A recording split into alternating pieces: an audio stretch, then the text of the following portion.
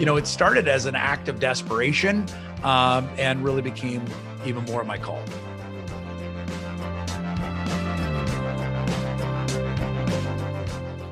Welcome to the Ministry at Scale podcast. I'm your host, Chad Williams. Join us as we discuss trends, learn from experts, and share practical tips to help your ministry multiply its digital impact. So today I'm excited to have Mitch Matthews joining us. Mitch is an entrepreneur, a motivational speaker, a success coach, and also the host of the Dream, Think, Do podcast. So Mitch, actually, he just lives down the interstate from me in Des Moines, Iowa, and we connected a couple months ago, and I really enjoyed connecting with him. So welcome, Mitch. Glad to have you on the show. Thank you so much, Chad. It's an honor to get to be here. I'm excited about it. Great. Well, our audience are the digital leaders in ministries around the world, and your passion is helping leaders and future leaders succeed. Yep. So I thought it'd be great for our audience to hear some of the things that you've learned along the years and some of the things that you've shared with the audiences that you talk with. So first, can you just walk us through your experiences that brought you to the place where you're a life coach and a podcast host today? Sure. Absolutely.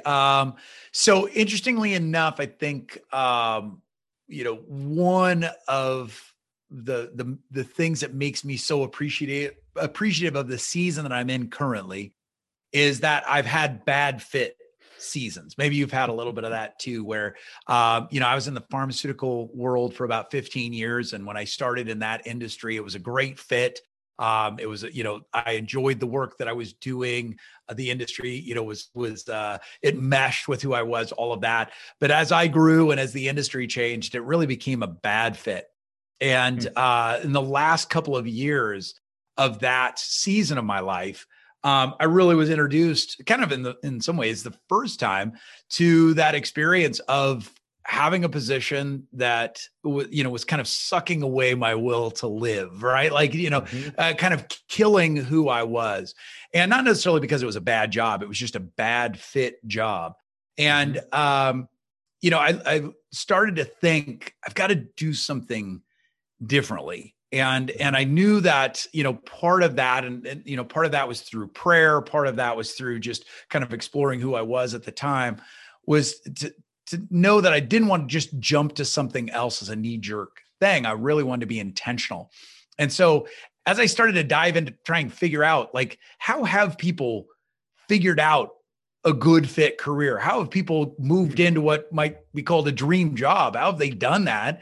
I started to realize there are patterns, there are systems for being able to do that. And I started to realize, gosh, I enjoy this. Like, I enjoy thinking about it for myself, but I enjoy the thought of helping others to do that as well. And so I started kind of on this journey of figuring it out for myself, but with the thought of maybe, just maybe, part of my call was to actually turn around and help others to do that as well. So in some ways I say that, it looked like an altruistic adventure, but it was honestly a kind of a self-centered journey to kind of figure myself out, but then also to turn around and help as many others to do the same. And so I really, that was kind of the course that I set. Was I got training as a coach, and then started to do that on a national and then an international level. And as a part of that, a lot of the strategies that I was learning and then helping others with, it, helped in a one-on-one context, but it also started to help organizations. And so I started to do more and more keynotes and training and workshops and retreats and those kinds of things. So it really, it started as an act of desperation, and really became even more of my call. No, that's great. It's interesting how God can lead us. And he can cause us to be in positions of discomfort to help us get out of our comfort zone and absolutely and take a next step. Yeah, you use the word intentional. Yes, and striving to be intentional. That's one of the things that we try to do is to be intentional with what we're doing, whether it's in digital or other places. What are some of the ways? Like, walk me through that process. How do you help a person be intentional about really what I hear you saying is discovering their calling for what they can be doing? Yeah. Interestingly enough, it's as a coach, I work with as a success coach, I guess I work with oftentimes executives, entrepreneurs, leaders, founders. And it's funny, in this context, I think you'll fully understand. When I first got training as a coach, I thought, that's it. I'm going to be a Christian coach. Right. But I prayed about it, and God's like, I don't want you to be a Christian coach. I want you to be a coach that's a Christian. I want you to be able to help people that would identify as Christians, but I would also love for you to help people that haven't stepped into a church in years, or maybe have never even identified as faith or religion as being an important thing. He's like, I want you to work with them too. And so what's interesting is that a lot of my clients, faith is an important thing. At the same time, a lot of my clients, it's not, at least when we first get started. But the process can be the same. And that is first to kind of go back. We always say, I do different activities to help them get back to their original DNA. And interestingly enough, part of that journey is actually getting reacquainted with things that have brought you joy, getting back and connected with things that you've loved to do at different seasons of your life. And we have different activities that help them do that. But one of them specifically is to come up with a list of 100 things that you love or have loved to do. And it seems like the most benign, simple thing. Sometimes even, some of my really successful clients, will almost be like, really? So, it's kind of a, kid's game, isn't it? It's like, yeah, I know. So simple. Exactly. So touchy feely. I even had somebody call it cute once. That sounds cute. It's like, yeah, I know. Give it a try. Right. And it's interesting because, for a lot of people, the experience is 25 will come pretty easily, 20 to 25 will come pretty easily. Then it starts to slow down. Right. And some people will just bail. I literally will, have people just return a list of 25 things saying, hey, this was hard. This is harder than I thought. But if you stick with it, then usually the filter starts to come off. I'll even have clients say like, oh gosh, after 25 or 26, I gave up on trying to figure out what you were asking me to do. And I just threw anything down on the paper that I thought would come. Sure. And that's when you really start to get to some of those things they really enjoy, the things that they're really good at. And it's funny. I always say any response is totally welcome, and we get some pretty funny things from time to time. But I'll give you an example of how this plays out. I was working with an entrepreneur who had started a tech firm, interestingly enough. And she was about 5 or 6 years in to her business, and it was thriving. It was wildly successful. But when she came to me, she's like, Mitch, I think I want you to coach me into selling my business. I think I want to quit. And I'm like, that's great. I said, no problem. Oftentimes, part of my job is helping them make big decisions. I said, I will totally do that as long as one of the options, one of the things that remains on the table is you staying with the company, you keeping the company. I said, I'm willing to work with you on anything, but can we keep the door open to all options? And she's like, sure. So we did this activity, and she thought it was fun. She thought it was funny, all those things, but she didn't really think it was all that revealing. But she got to the 100, and we also did an additional 50 of things you love to do as a kid. And what was interesting is that one of the things that popped up on both lists was she loved puzzles. That was one of the things she absolutely loved. She did puzzles with her grandparents. She did puzzles with her family. She did puzzles on her own. As an adult, she did puzzles, all of those things. So we started to talk about that. We started to look at the patterns. We started to think about that, and we started to dig into it. And one of the things that we started to realize was she's like, actually, I got into this business. I got into coding specifically because I loved it. I loved puzzles, right? I loved to fix things. I loved it. And she's like, the more we talked about that, I said, well, that's interesting. I said, do you feel like you're solving puzzles lately? And she's like, well, to be perfectly honest, the problems I'm solving now are HR problems and revenue problems. And she's like, those aren't the same kind of puzzles. I don't get the same kind of enjoyment out of that. And so it was this beautiful moment for her to realize like what she had done, like most founders do, is they wind up starting something because they love something. And as that organization, as that business, as that enterprise grows, you wind up moving away from the very things you enjoy. So instead of selling, what she did was she hired some people to come in and do some of that, the work that she wasn't enjoying and thriving in, and getting back to problem solving, puzzle solving. And, the business to this day is still thriving. So, that touchy feely, cute little activity was, helpful in that case and in many others to get back to that original DNA. I'm just thinking about the folks that, like, before I started a company, I was working inside of a ministry. Yeah. And I was the guy who was doing the coding, doing the designing, managing the website. And then you move up through the ranks, right? Right. For long, you're leading a team, then you're on the executive team. And before, the thing that sparked joy maybe in the early years, your role is completely different. And right. Learning that. And so I think that's really helpful for as a person grows in their career to be able to do. I could see the benefit of doing that exercise once in a while, just periodically, just to be able to see, okay, am I still on track for not just what brings home the bacon, but for what brings joy? I love that. Absolutely. What is that sparked joy in your day to day? Absolutely. And it can be a really powerful exercise for you as an individual. It can be really powerful for you to do as a family. And you really do have to make it okay to put anything down, because if people start thinking, well, what would Chad want me to say? Well, all those things, then it doesn't produce the same kind of results. But it can be really powerful as a family, as a team, all of those things. So absolutely. And I think, it's one of those that God put us here for a reason in the specific time, in the specific era, the specific season with a specific gifting. And, it just makes sense to say that, if we're walking out our gifting, we don't have to love all that we do, but there's a good chance if we're really walking out our gifting, we should probably enjoy a big chunk of that. Right. And those things should bring us some joy and satisfaction. So it's a good place to start. No, that's good. A lot of the ministries that we serve have a radio component or podcast component, and you've been in this podcast space since 2015. You're like a veteran at this.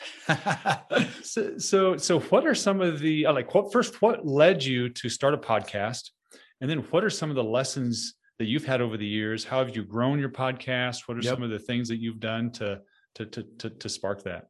That's a great question. So one of the reasons why that we created the podcast, there's multiple reasons. You of all people understand the importance of putting valuable content out to help you connect with your ideal client, to bring value, to help, what it is you do to spread, but it's also to be a blessing, right? And I know for us, that was a big part of it, that I wanted to put out valuable content that was a blessing to our ideal client, all of those things, to make the world a better place. And I was blogging at the time. Back in 2015, I was doing a lot of blogging. But the way that my brain works, no, I'm not. Okay. Well, there is a blog component to my podcast, but I'm not blogging. And here's the reason why, is that when I started to look at what I really enjoyed, what flowed naturally from me, I can write, and I enjoy writing, but the way that my brain works, writing is a lot more laborious. Whereas if I'm going to speak to something, those ideas can come pretty fast, right? Like if I can put together an outline, if I can think through the big things that I want to speak to, hey, hit record and go for it. It's still work. But I enjoy that, and it flows a lot more. I also, as a coach, part of my skill set is asking questions. So I realized for a podcast, hey, I'm not going to have every episode, be an interview, but probably 3 out of 4 are going to be. So it's like, hey, that plays to my strengths too. Plus, I don't know about you, but I'm a curious person. And I also like to meet I'm an introvert, but I like to meet new people and really get into their heads, all of that. So I'm like, gosh, this just seems to play to my strengths. So we decided to go after the podcast. Now, a number of things that I've learned, because we did a few things right and a lot of things wrong, is, part of it was, one, I had to give myself permission to focus on progress, not perfection. As a recovering perfectionist, that was really important, but progress, not perfection. That had to become our mantra, because, from the very start, I'm sure you've probably had that with, this powerful podcast. When I was first getting started, none of my first episodes were good enough, right? Like, I better not put that one out there. That's embarrassing.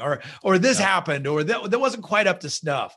And I realized, like, wait, if we wait for perfection, it's never going to get out there. It's never going to grow. It's never going to connect. Plus, it's one of those that, we have to know that, for us, we're not perfect people, and we have an audience of people that are not perfect. Right. Mm-hmm. So it's that old thing of saying, hey, if we try to sound perfect, we're probably not going to resonate there either. Right.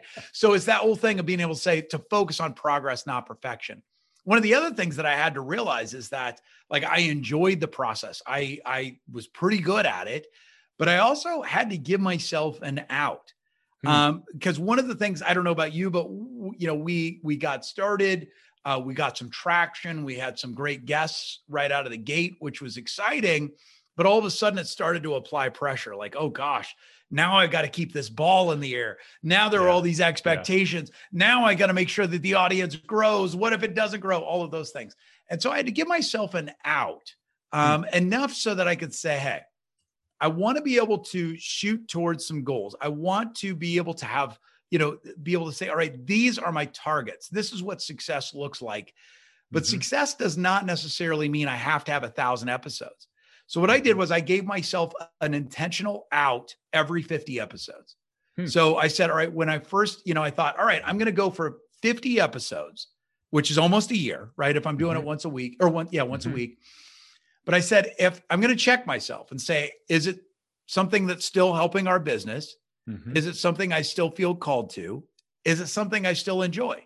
If the answers are yes, whether it's making money or not, I'm going to keep going.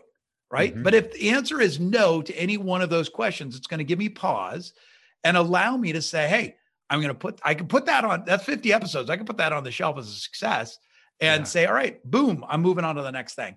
And so I've done that every 50 episodes, which is about, once a year. And it's allowed me to stay and say, all right, you know what? I believe doing this for the right reasons. I enjoy it. It's benefiting our business, seems to be making an impact. It's growing, all of those things. So that also helped me to kind of move away and free myself from some of that pressure that was starting to come from the success. Oh, that's a really good, almost like a check. Like you can, I don't know if you have rhythms or patterns in your life, but for myself, once a year, like I make a habit of reading. My father-in-law is a very successful businessman, said every business person should read the book of Ecclesiastes at least once a year. Oh boy. Yes. And so I try to block out some space, and there's a few other things that I read, but reading the book of Ecclesiastes once a year is kind of a time of self-reflection. Where have we been in the past? Where are we going in the future? And that's kind of what I hear you saying is one is really, it's a pressure valve. It kind of relieves the pressure, and it gives you a time of reflection. Is it still accomplishing what we want it to do? Yep. That's really wise. Absolutely. Well, it's Ecclesiastes is amazing. And rhythms and patterns are so good and so important, but it's been huge. And I'll give you one bonus story, Chad, you'll appreciate, which is probably horrifying to everybody that's listening. But as we were approaching 300, episode 300, which was a real big mile mark, for milestone for me, it's like, I don't know what it was about 300, but it just was like, I'm really looking forward to that. Our audience was growing, all of those things. 2 episodes before 300, something broke. And we later on figured out it was a plugin that we'd been using. My original producer used it. We shouldn't have. It was deep in the machine, all of those things. And we lost about 9% of our audience in a day. Oh, wow. Gone. All like our subscribers gone in a day. And I was 2 episodes away from 300. And it was wild. It was heart-wrenching. It was heartbreaking. It was all those things. And after I got up from, laying on the floor like a tub of goo for a little while, right? I got back up. And of course, we started to try to figure out what was happening, what was going on. Could we get those people back? It forced me to pause. And I solidly believe that God does not cause the bad things to happen in our lives, but he can definitely redeem them. And one of the things that taught me was, at first, of course, I was heartbroken. I was, it was heart-wrenching, all of those things. But then I was able to ask myself, okay, what do I want to do next? Right.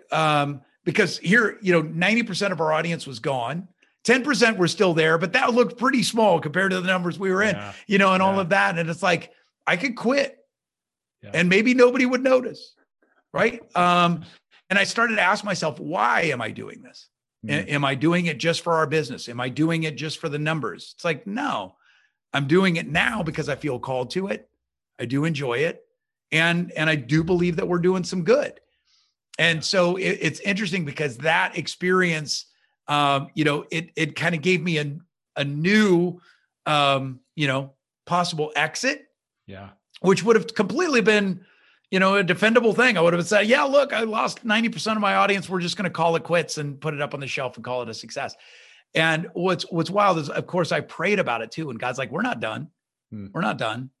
And so we lean into it. We hit 300, limping along with about 10% of our original audience. And we were able to get it figured out in about 301. We were able to get the audience back. Our subscribers all came back, all of those things. But it's wild because that 301 was so satisfying. And it was just like even more beautiful. And actually it's grown immensely since. And so I don't know, there are those seasons, it's like Ecclesiastes says, it's like, for every season. Right. And so it's that whole thing of sometimes those setbacks are complete setups for that next season that we're moving into. Man, that's so true. What we're going through right now, I think a lot of times God is just training us for what's going to come next. Absolutely. He's a good father, right? Like that's just good. That's good parenting, for crying out loud. It just doesn't always feel like it in the moment. Yeah, very, very true. So you said something that really surprises me. Yeah. You said that you're an introvert. Yep. I would never have guessed that because look at your role as a coach, your role as a motivational speaker, your podcasters, all of those are things that are out there.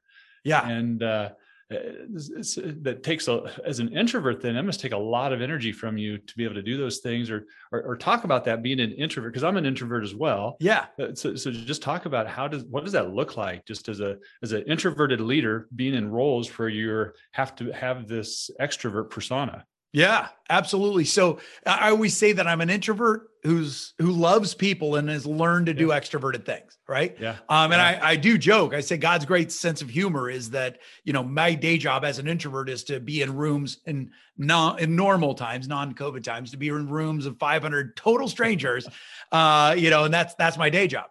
Now what's interesting about that is, there's a lot of people that will lean on like Myers-Briggs to help them figure out, am I an extrovert? Am I an introvert? And those things are great. Those, any kind of personality indicators, those kinds of things are valuable and they can be helpful. But I would say if you're really wanting to know whether you're an introvert or an extrovert, it's to ask one question, and that is, how do you re-energize?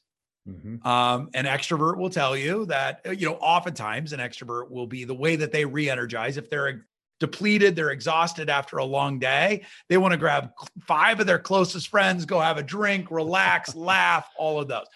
But an introvert will say, hey, the way that I re-energize, the way that I refocus is to have some alone time. Right. Yeah. And that doesn't mean I don't love people. I know you're an introvert. Yeah. You still love people. You want to serve people. But what that means to me is that I have to be very intentional about my introvert time. So as an example, today I think I have 6 coaching calls. I have this conversation with you, which is fantastic. I had a meeting, all of that. So my family knows tonight, Dad's got to have some introvert time, right? Like it's a part of the restoration. Now I live with we've got 2 other introverts and an ambivert. An ambivert's that person that's in the middle. So everybody knows, like we've talked about it. That's a part of our rhythm, is that, and everybody's the same. Like, hey, I love you all.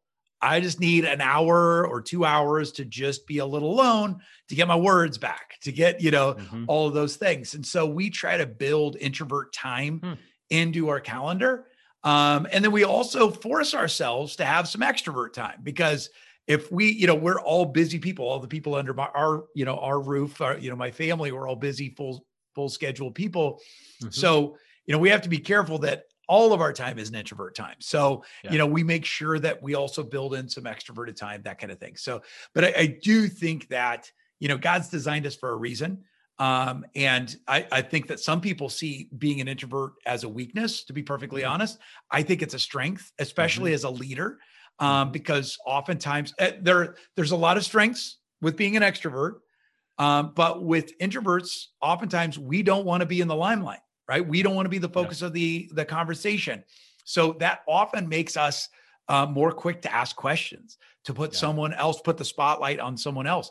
Gosh, that's a great way to be a leader. That's a great way to be a coach. A lot of people are like, gosh, you're a coach.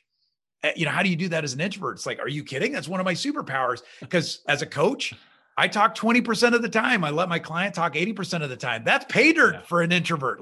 I get paid to be an introvert, for crying out loud. So there are a lot of strengths as an introvert that I think as leaders, as communicators, as networkers. I mean, I know, you have an amazing network of clients, people who love you, know you, like you. A lot of people say, gosh, isn't it easier to build a network if you're an extrovert? And it certainly can be, because you love being with people. But oftentimes, if introverts truly understand their superpowers, we can be amazing networkers, because, what's anybody's favorite subject? Themselves, right? Yeah. So an introvert is great at drawing that out. Tell me a story. Tell me what that meant to you. Tell me what you do. Why did you get into that? Those kinds of things, my gosh. And we can be great connectors, right? We just don't have to be the life of the party. We don't have to be, in the spotlight. So I think that there's a lot of superpowers with being an introvert. That's really helpful, especially what you said, being, again, the word intentional. I've heard you say that a few times about building introvert time into your calendar and doing that as with your whole family. I mean, those kinds of life lessons are things that your kids are going to take away for the rest of their life. Yeah, and absolutely. Well, it's our older son is in basic training right now. He's in the military, and we get to talk to him for 30 minutes on the weekends, usually on Sundays. And we've been talking about that. Like, he's had to be even more intentional, because he gets no introvert time right now. So he's even found, like, we've talked about that. And, leading up to this time, we were like, hey, you're not going to physically be able to have introverted time, like having your own space. So you're going to have to find that. You're going to have to create that. You're going to have to be intentional about just shutting down, or maybe even in the 15 minutes before you really drop off to sleep, really kind of soothe that inner introvert, because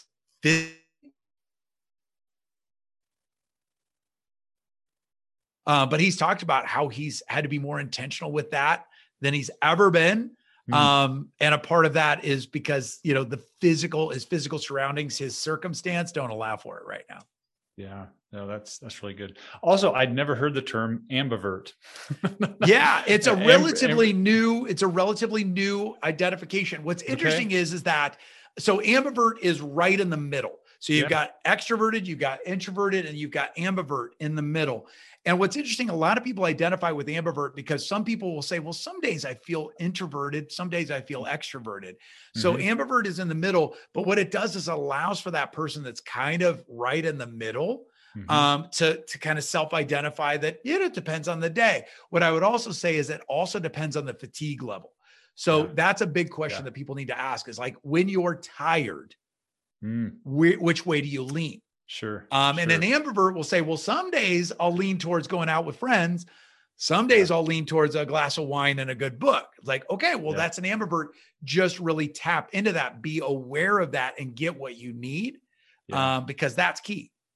Yeah, no, that's really good for leaders to think about. Understand who you are, and then understand what you need to do to be intentional about re-energizing for your own self-health. Absolutely.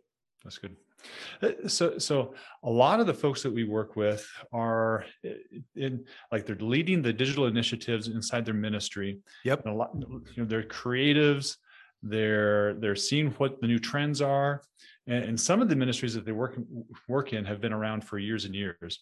So part of their job is to be able to help upper management, upper leadership, see the value of doing maybe some creative things that the ministry hasn't tried before. So in your coaching with folks, how would you coach somebody who needs to learn how to interact with upper management to be able to have more influence in his or her role? Absolutely. It's a great subject. And one of the things we talk a lot about is innovation. spreading new ideas. And I know your audience, obviously they're on that, they're the spear tip or the tip of the spear when it comes to innovation, but I'm guessing it also tends to meet with resistance sometimes. And one of the things I talk about when I talk about spreading an idea is something to be aware of something we call the intellectual immune system. Okay. And the intellectual immune system is just kind of a pattern. It's something that exists within all of us. As I explain it, you'll probably get it immediately. You probably experienced it. But something that I realized is that the intellect has an immune system similar to our bodies, not medically, but metaphorically.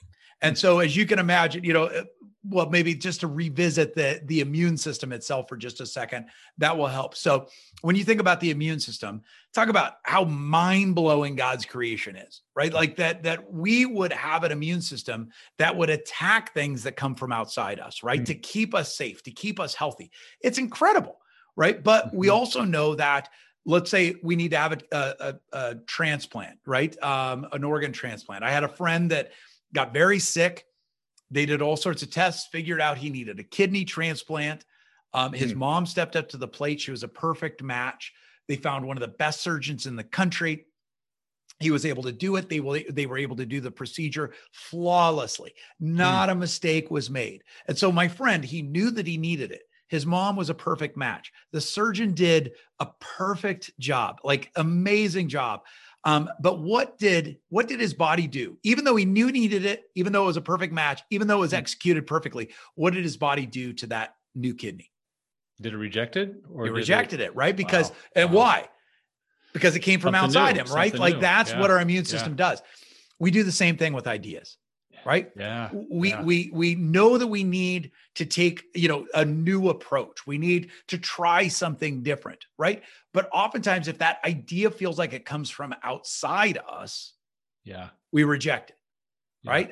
Even if it's good advice, even if it's a good strategy, oftentimes because we don't feel a sense of ownership over that idea, we shut it down.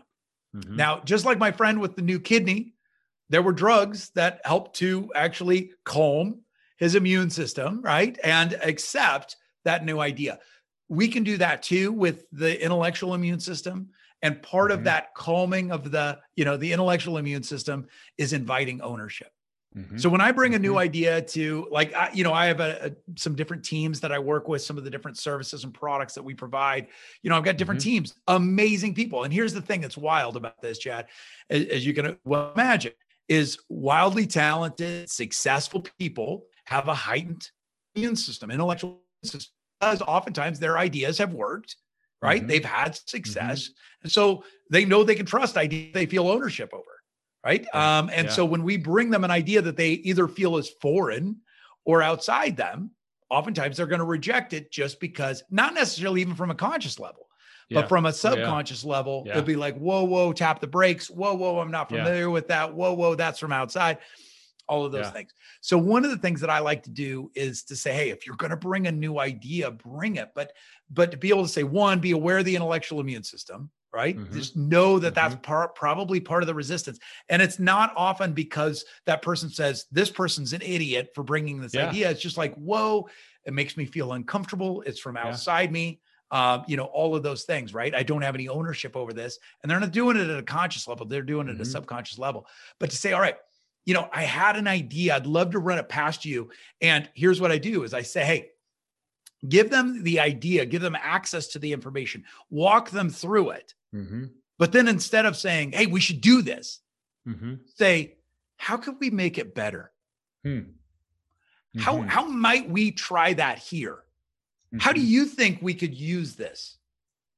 And what that does is that, that goes from information to ownership. As opposed to saying, we should do this. We should run with this. We need this right now. Say, hey, this is a tool that I found. I want to just talk you through it, but I want to get your ideas on it. I want to get your input. And what that does is oftentimes that will help them, one, accept the information, be more open to the information, but then also start to feel a sense of ownership. And this is where sometimes people are like, wait, is this manipulation or a Jedi mind trick somehow? Are you trying to move them in a direction? It's like, well, yeah, you are influencing them, But I also believe that if, you don't have to take the manipulation approach. Like if I bring this to my team and I'm aware of the intellectual immune system, I legitimately, like I'm surrounded by successful people. So I legitimately want to get their input. And if I ping their intellectual immune system too early, I'm not going to get their best thinking. So I'll say, hey, listen, check this out. I just saw this strategy, or I just saw this approach, or I just saw this app. They're using it this way. What do you think? How can we use this? How might we use this? How can we make this better? Right.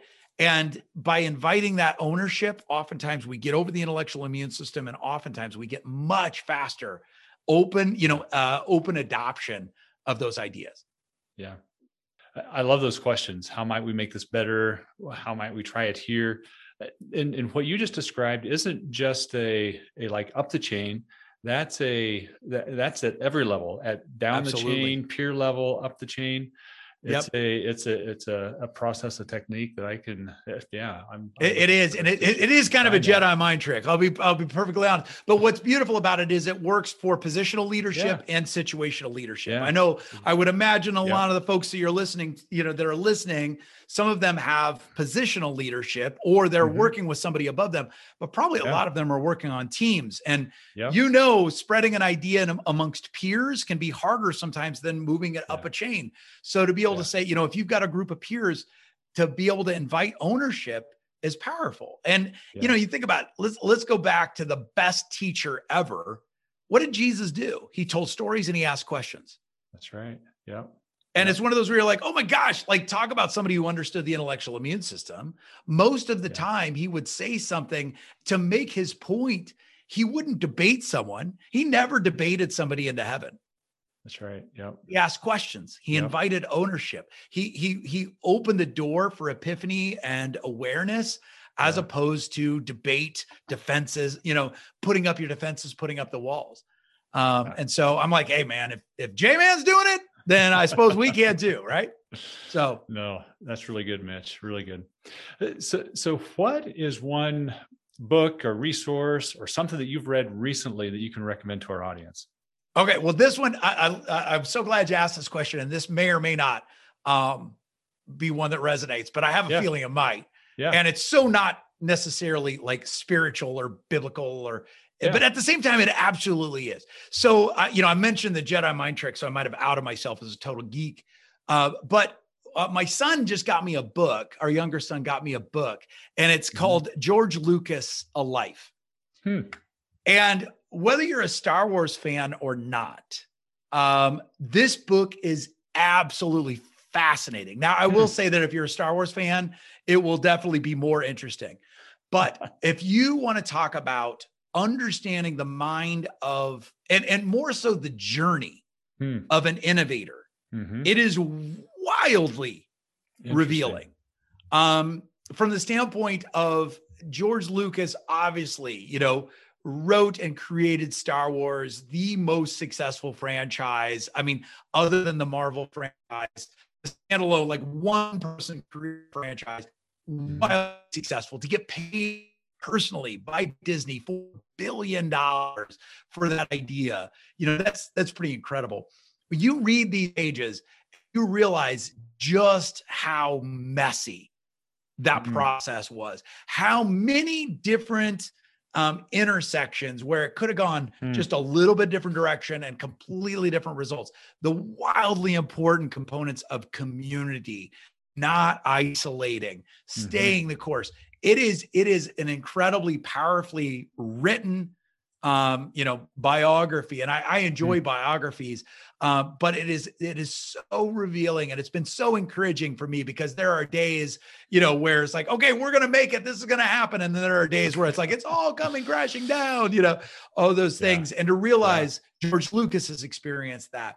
Do you realize, Steven Spielberg he became a good friend of George Lucas during this time.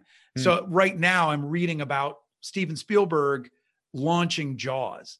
Launching Jaws almost killed Steven Spielberg. Like afterwards, it was an obvious success. He was this close to a personal breakdown. Just a complete nervous breakdown during Jaws, because nothing was working. Same thing. I mean, for Star Wars wound up like George Lucas started shooting, then they cut his budget while they were shooting. And so a bunch of the things they needed to get done, they couldn't get done. They had to move everything forward by 9 weeks. So like Anthony Daniels, who's played C-3PO in every movie that Star Wars has ever had, his original suit in Star Wars was cutting him because it was made so piecemeal. Like he was getting cut every day. He would fall over and you couldn't hear him. So they would find Anthony Daniels and he'd been laying on the sand for like 15 minutes. Nobody knew that he had been falling over. Like all these things, everything that could have gone wrong went wrong, but they still made this incredible franchise. So I think, if you're a Star Wars fan, you'll love it, but even more so as an entrepreneur, as a creator, as someone who's trying to move the needle, it is so powerful. Oh, that's really good. It reminds me of the story of Pixar as well. Oh, right. Very much. Yeah, absolutely. Talk about a group of misfits, with an impossible dream, but they had a belief and they stayed true to it. It's absolutely amazing. So, yeah. Great. Well, Mitch, thanks so much for joining us today. This has been super, super insightful and helpful. How can folks get a hold of you? How can folks contact you if they want to listen to your podcast, if they want to connect you for coaching or speaking or any of those things? I love it. Thank you, Chad. So the best way to go is just to go to mitchmatthews.com. We spent our entire marketing budget coming up with that domain name, but it's mitchmatthews.com. That's where you'll be able to find my Dream Think Do podcast, as well as some of the other services and offerings that we have. And it's a great way for us to connect. You can also then connect with me on all the social media platforms that we're on, that kind of thing. I'd welcome that. And I know that your audience is doing fantastic work. Definitely want to encourage them and support them in anything that they're doing. Great. Well, again, thanks so much. Really helpful, really insightful. And we look forward to connecting with you sometime in the future. I appreciate it. Thanks so much.